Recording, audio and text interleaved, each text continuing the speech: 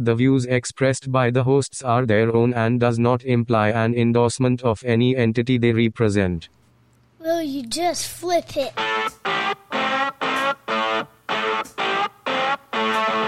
Hello, Garbos, and welcome to the very 24th episode. Back as usual is Ewan, and via Skype we have Patrick again. Here I am. So, we, today on the episode, we were having a discussion the other day and we just wanted to do a quick one on the union strikes in the US and how does it work. So,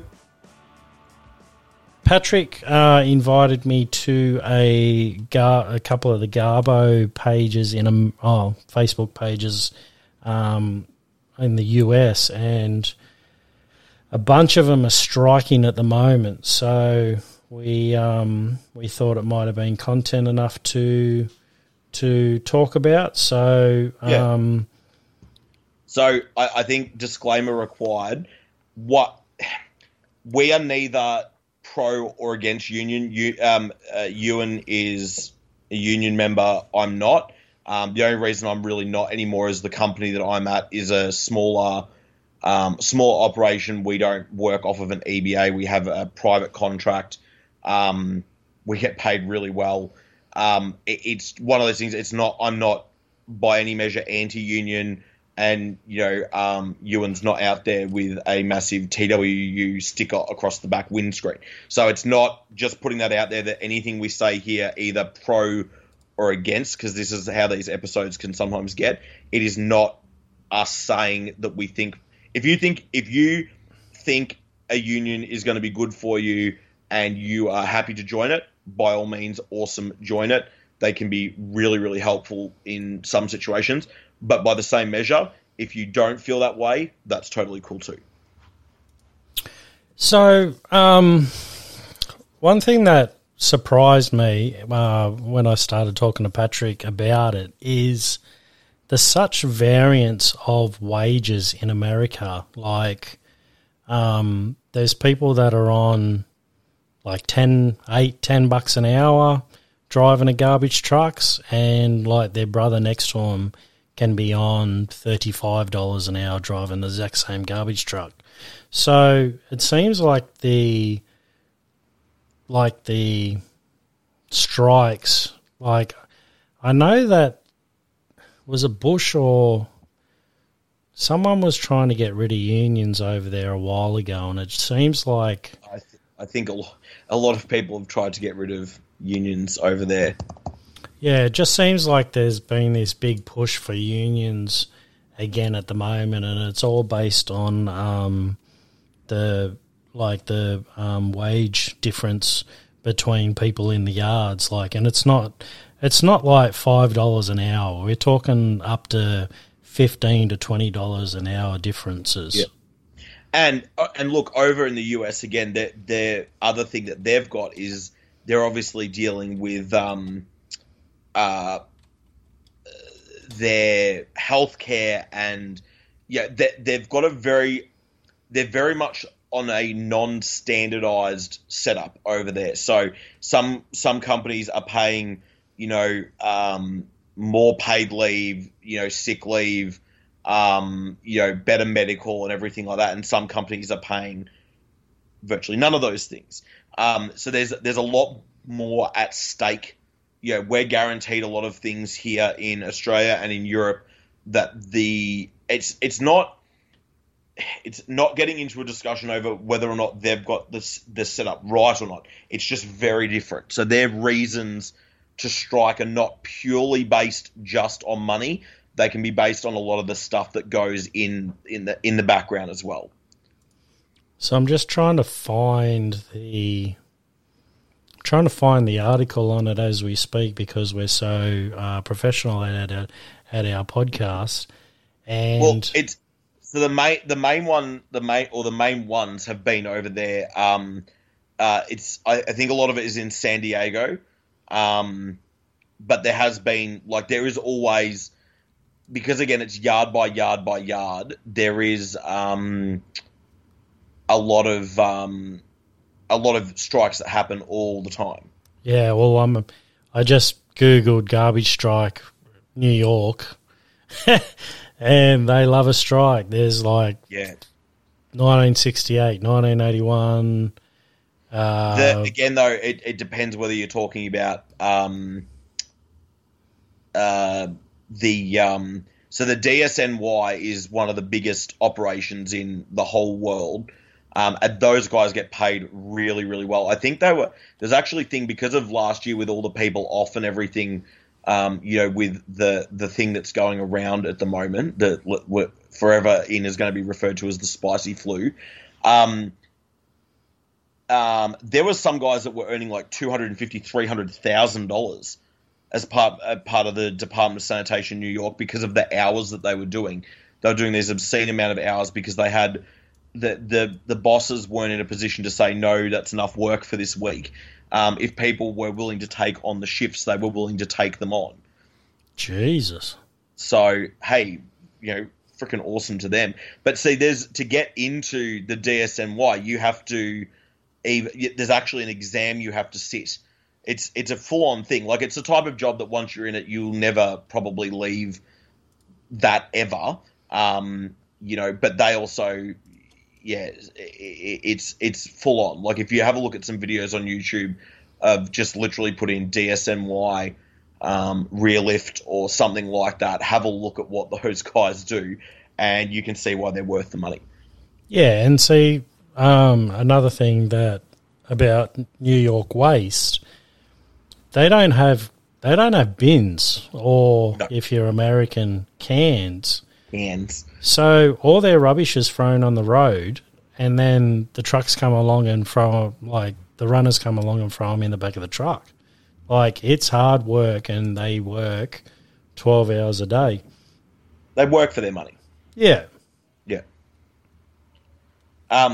So the striking thing that's probably the most important thing though to look at is that the striking is not just about purely the dollars per hour. It is also in relation to their what they're actually wanting as part of their contracts. I'm looking here. It was the most recent sort of big one was in San Diego, which is they use Republic Services there. So Republic Services and I think Waste Management also have a really interesting way of dealing with strikes, which is they have what they call Republic called Blue Crew because obviously the color of their trucks are blue. And they are a mobile force of garbos from all over the US that can be called in. So basically, what do they call them? The line breakers or scabs. Scabs. Yeah, I was looking for the more technical term, but yeah. So these guys that's what they're literally for. They will go to any part of the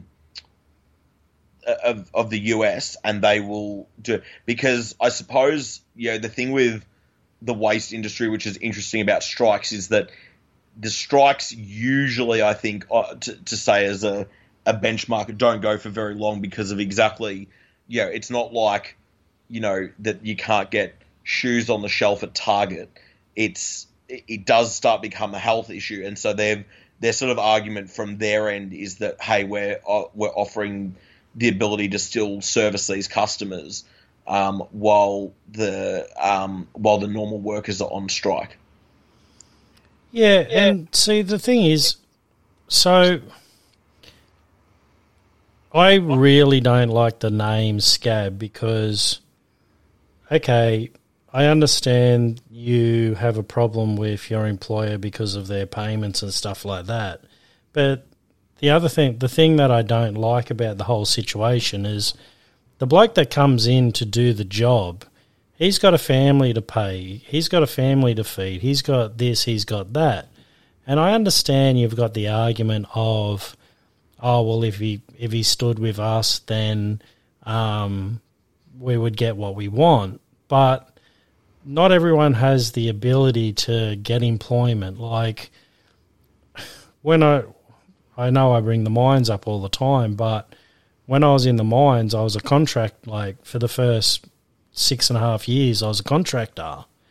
And I was young, I was naive, I thought I'll do overtime, work as much as I can, and I'll get a job.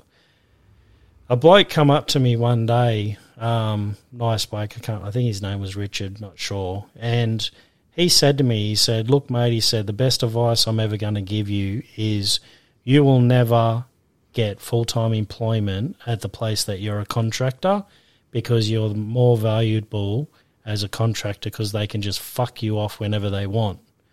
And I didn't really believe it until, like, I left, had a couple more, like, worked at a couple more mines, went back to the original mine that I got trained up at, couldn't get a job. Like, 7 times I applied, could not get a job. I left, and the moment I left, I pulled a permanent job. I don't know what it is, but companies seem to, there's a lot of companies out there that are just like, well, I can piss you off whenever you want, and then when you do decide to leave, they're like, oh, what are you leaving for?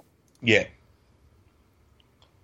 Yeah, it's I like that thing that comes up on Facebook all the time. It's like, people don't leave bad bosses, they leave bad jobs, they leave bad bosses. I think that's absolutely correct. But I was just like reading through all of this, and it's obviously different websites give the headline on this side is Republic Services mobilizes scab labor against striking workers. It depends on the website you go to as to how it's all described, but the reality is, like, I was reading here, this is interesting. This particular one in San Diego was that they're on $16 an hour. So the standard minimum wage in California is $15 an hour. But they were also asking for better trucks and better safety equipment. But the thing is, they're living in California, which is one of the most expensive places to live in the US, and that's the point that they were making. Is they're saying that the company's argument was that they're not looking at the labor market rates, and that this is where I think the problem happens in the US with not having it sort of somewhat standardized, is that in Australia, if you move from Melbourne to Sydney, you might get an extra $1 an hour. If you do what I'm looking at doing and moving from Melbourne to Adelaide, you might get $1 less an hour. But you're not going to get, like, I'm not going to move to Adelaide and all of a sudden go from $35 an hour to $22 an hour, because it's just not going to happen. Over there, these guys literally can move 2 states over, and they've all of a sudden, on $10, $15 more an hour, just because they've moved states. I can tell you now, there's no way you could live in California for $16 an hour. Like, you couldn't. The other thing that amazed me about the posts that are coming up on this site is the amount of tips that they get. Like, so everyone knows I'm a side loader. Everyone knows who I work for. I won't mention it because I'm not allowed to. But, like, my job is I go to work, I get paid to do my work, and then I go home. One thing that really amazed me about America is they don't have council, like their counties, which is equal to the council in Australia. They don't run their own waste. Some do, but very few do. The standard. Sorry, I'm going to interject here just for a second, just sort of explain it to the people who aren't from the US. What basically happens is when you move into a house in the US, let's say you're moving into fucking somewhere in New Jersey, you have to ring Waste Management, Republic, one of the smaller local companies, and you sign a contract with them to pick up. So you could literally have 6 different trucks driving down the street on 3 days a week, and they'll be picking up this house. They'll be picking up number 1, number 6, number 12, and number 45, and that's it. That's how it works over there. There is some counties which say you can only pick between A and B, or you can only pick number A. But if you don't want to go with them, then you can take your own. You can organise your own waste removal sort of thing. But it is generally the case over there that there is a choice for residents. I think when you get into the cities, the system changes a little bit. But when you're more out in suburbia, it is very much you pick whoever you want and you pay them for it. Yeah, that blew my mind. It's like over here, your rubbish collection is included in your rates, where over there it's like if you don't like Joe Bob picking up your bin, you can literally ring another company and say, I'm sick of Joe Bob. Yeah. I want you to pick it up. So it's literally like, it just amazed me how different it is over there. And the other thing is, when you look at all of this stuff, is that it's a system though that does work, but it's just completely different to what we're used to, just utterly different to what we're used to. I was just reading in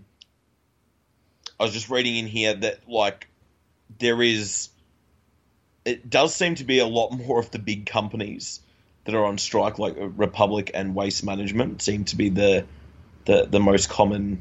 Well, I mean, the common problem. We've kind of proved that with who you work. We've kind of proved that with who you work for. How much trouble did you have with the big blue company? Like, and we got our industrial action approved, and however, we decided that we weren't going to not do our jobs. What we decided, because again in Australia you can elect the type of action that you chose. We chose to do a paperwork ban, which basically meant that we would still go out and pick up our customers, but we wouldn't touch our computers. Yep. Which meant that the company would have no idea which jobs were picked up and which ones weren't, so they had no ability to invoice customers. So the customer was still getting picked up. We were still getting paid for our work. The only people to lose out was the company, because they had no way. They were sending the trucks out on the road, paying us. The customers may or may not have been getting collected. I don't know. I can't tell you. I'm not using the computer. So that there is alternative ways, but again, I don't think it's quite the same in the US. Yeah. So we'll leave the strike thing there. I do have an article. It is a US article. Just to finish the podcast off, we'll do a little one to this time round. So what is Wish Cycling? Two waste experts explain. Wish Cycling is putting something in the recycling bin and hoping it will be recycled. Oh my God, I love that. That's like, well, look, completely different to you. That is the same as, I have to bring this up now, that is the same as customers putting pallets in cardboard bins and saying, but they make cardboard out of trees. That is a perfect example of wish cycling. What the Yeah, that happens. Haven't I ever told you that? No. Customers have literally said to me, I've just put that pallet in there, that should be okay, shouldn't it? Because cardboard is made from trees. Oh, Jesus Christ. No, that is not okay, Karen. Well, you know a lot about wish cycling with the current recycling issues down in Victoria at the moment. Of everyone is wish cycling and it's going to the tip. So yeah, I think that's everywhere though. So wish cycling is putting something in the recycling bin and hoping it will be recycled, even if there's little evidence to confirm the assumption. Hope is central to wish cycling. I'm going to stuff that up by the end of this article. People may not be sure the system works, but they choose to believe that if they recycle an object, it will become a new product rather than being buried in landfill, burnt, or dumped. If you tell a lie long enough, people will start to believe it. Isn't that called gaslighting? Yes. The US recycling industry was launched in the 1970s in response to public concern over litter and waste. The growth of recycling and collection programs changed consumers' view of waste. It didn't seem entirely bad if it could lead to the creation of new products via recycling. Pro-recycling messages from governments, corporations and environmentalists promoted and reinforced recycling behaviour. This was especially true for plastics that had resin identification codes inside a triangle of chasing arrows, indicating the item that was recyclable, even though that was usually far from the truth. In fact, only resins 1, polyethylene, terephthalate or peat, and 2, high-density polyethylene or HDPE are relatively easy to recycle and have viable markets. The others are hard to recycle, so some jurisdictions don't even collect them. Go away. I just got here the Tony Robbins, the self-help guy. If you tell yourself a lie long enough, you start to believe it. So wish cycling entered public consciousness in 2018 when China launched Operational Natural Sword, a sweeping set of restrictions on imports of most waste materials from abroad. See, another name that has been introduced into the Australian language. What? Wish cycling. Wish cycling. Like... A lie is not alive if you believe it's true. Like, wait on. Oh my God, I've got it. I've worked it out. It's people's personal truth on recycling. It's my personal truth that if I put these nappies in the recycling bin, that they'll get recycled. It's the they, them, their, why, thy of recycling. Yeah. Zay, zim, zay. Over the preceding 20 years, China has purchased millions of tonnes of scrap metal, paper and plastic from wealthy nations for recycling, giving those countries an easy and cheap option for managing waste materials. The China scrap restrictions created enormous waste backups in the US, where the governments had underinvested in recycling systems. Oh, wow, a government who is reactive, not proactive. Consumers saw that recycling was not as reliable or environmentally friendly as previously believed. As Patrick said, if you believe something, it is true. An unlikely coalition of actors in the recycling sector conned the term wish cycling in an effort to educate the public about effective recycling, as they emphasise wish cycling can be harmful. Contaminating the waste stream with materials that is not actually recyclable makes the sorting process more costly because it requires extra labour. Wish cycling also damages sorting systems and equipment and depresses an already fragile trading market. Huge waste management companies in small cities and towns have launched educational campaigns on this issue. Their mantra is, when in doubt, throw it out. In other words, the only place material that truly can be recycled in your bin. This message is hard for many environmentalists to hear, but it cuts costs for the recyclers and local governments. We also believe it's important to understand that the global waste crisis wasn't created by consumers who failed to wash mayonnaise jars or separate plastic bags. The biggest drivers are global. They included capitalistic reliance on consumption, strong international waste trade incentives, and lack of standardised recycling policies, and the devaluation of used resources.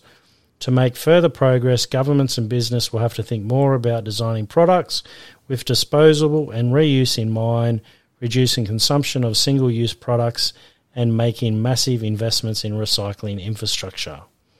Which we've had a discussion on that the other week, where I went off my nut at the amount of polystyrene that was in my truck and flying out going along the road. And you said how you've noticed that a lot of products you've been buying is cardboard packaging. Yeah, there's very few things now that I've bought. So like even Amazon's packaging is completely changed, so they don't use those bags or anything anymore. They just use either scrunched up cardboard or that weird stuff that's like it's been cut up with like a pasta cutter sort of thing. Yeah. The last couple of electrical things that I've bought have had no plastic on them. It's all been like cardboard and stuff like that. So, which is good. Like, don't get me wrong, I'm all for that stuff as long as it is real. Like, it's not just a fake thing, and then they, and then they, like you unpack the whole kettle, for example, and then the frickin' the base is all wrapped in plastic, or the book is wrapped in plastic. Well, congratulations, you've done a good job, and then you fucked it up. Yeah. Or as long as it's not, stuff that you're paying an extra $50 for that item because they've changed to that. It just needs to be one of those things where companies need to look at stuff.